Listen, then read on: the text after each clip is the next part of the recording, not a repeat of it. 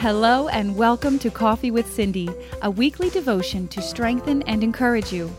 Here is your host, Cindy Lauterbach. You know, every morning I take a multivitamin before coming to work. The other day, when I was taking it, I asked myself this question: why do I do this? Do you take a multivitamin? And why do you do it? Is it because it's the right thing to do? And who told me that? A doctor? My mother?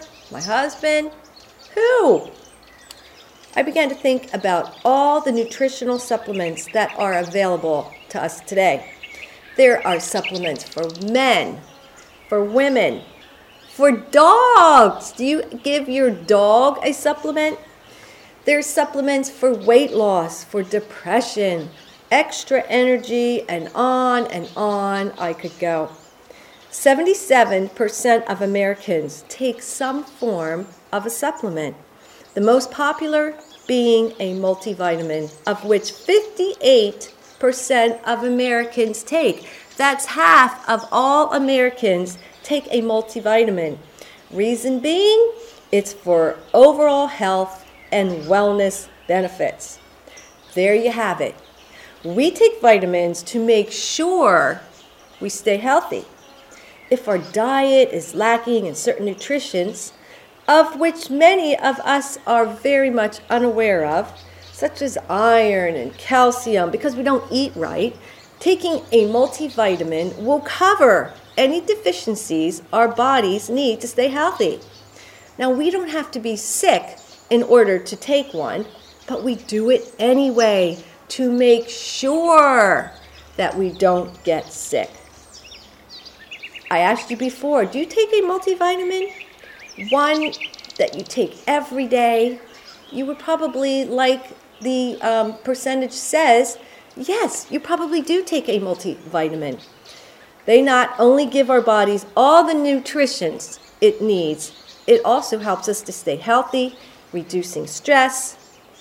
It even improves short-term memory and maintains muscle strength. If we agree it's a good decision to take vitamins for our physical health, what do you think we should do for our spiritual health? Is it even necessary to be concerned about our spiritual health? Do we have anything to do with it?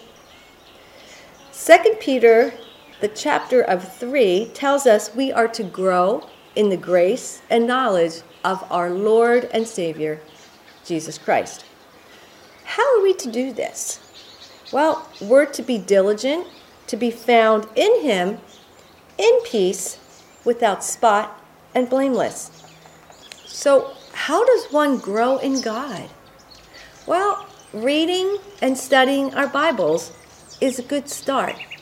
2 Timothy 2:15 says this: to study and be eager and do your utmost to present yourself to God approved, attested by trial, a workman who has no cause to be ashamed, correctly analyzing and accurately dividing, rightly handling and skillfully teaching the word of truth.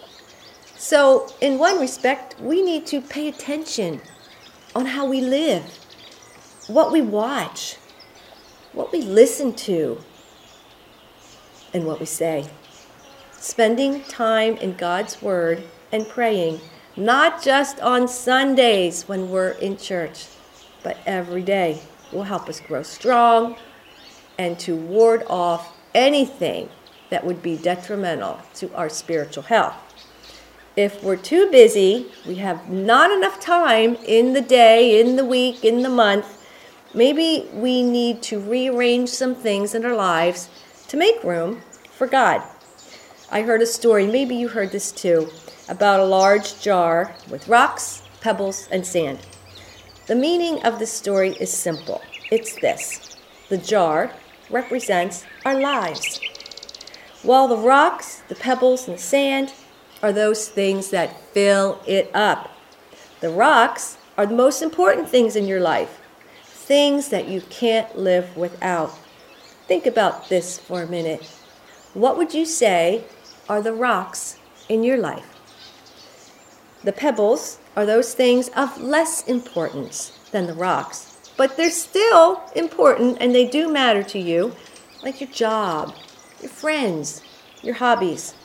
And then the sand, even of lesser importance to you, could be activities and things like that. If we're not careful, the small, insignificant things could quickly fill up our lives, leaving no room for those things that are most important to us, the rocks. I guess the question we all need to ask ourselves is, what is most important to us? Once we figure this out, we need to make sure we leave enough space in our lives for these things. The pebbles and the sand, those things that are of less importance, they do have a place in our lives, but should not take up so much space that we can't fit in the rocks. Where would God fit into your jar? Would he be one of the rocks, something you cannot live without? Or would he be one of the pebbles, or even the sand? Remember, we don't wait until we're sick to take vitamins. So why would we wait until we're sick to make sure we're spiritually sound? Don't wait until you are feeling downtrodden. Don't wait until you're hopeless to put God first in your life. God's word is living and active, and it keeps us on the right path. It gives us strength, wisdom, understanding. It instructs us in the way that we should go, the right way. God's word said his word is a lamp to our feet and a light to our path, guiding us like a light does when we turn it on, helping us to see so we don't walk into something that will harm us.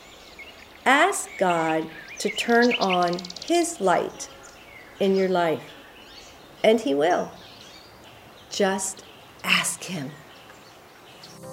Thank you for joining Cindy for this week's devotion. We hope that you were encouraged and that you subscribe on your favorite podcast provider. We look forward to getting together with you again next week.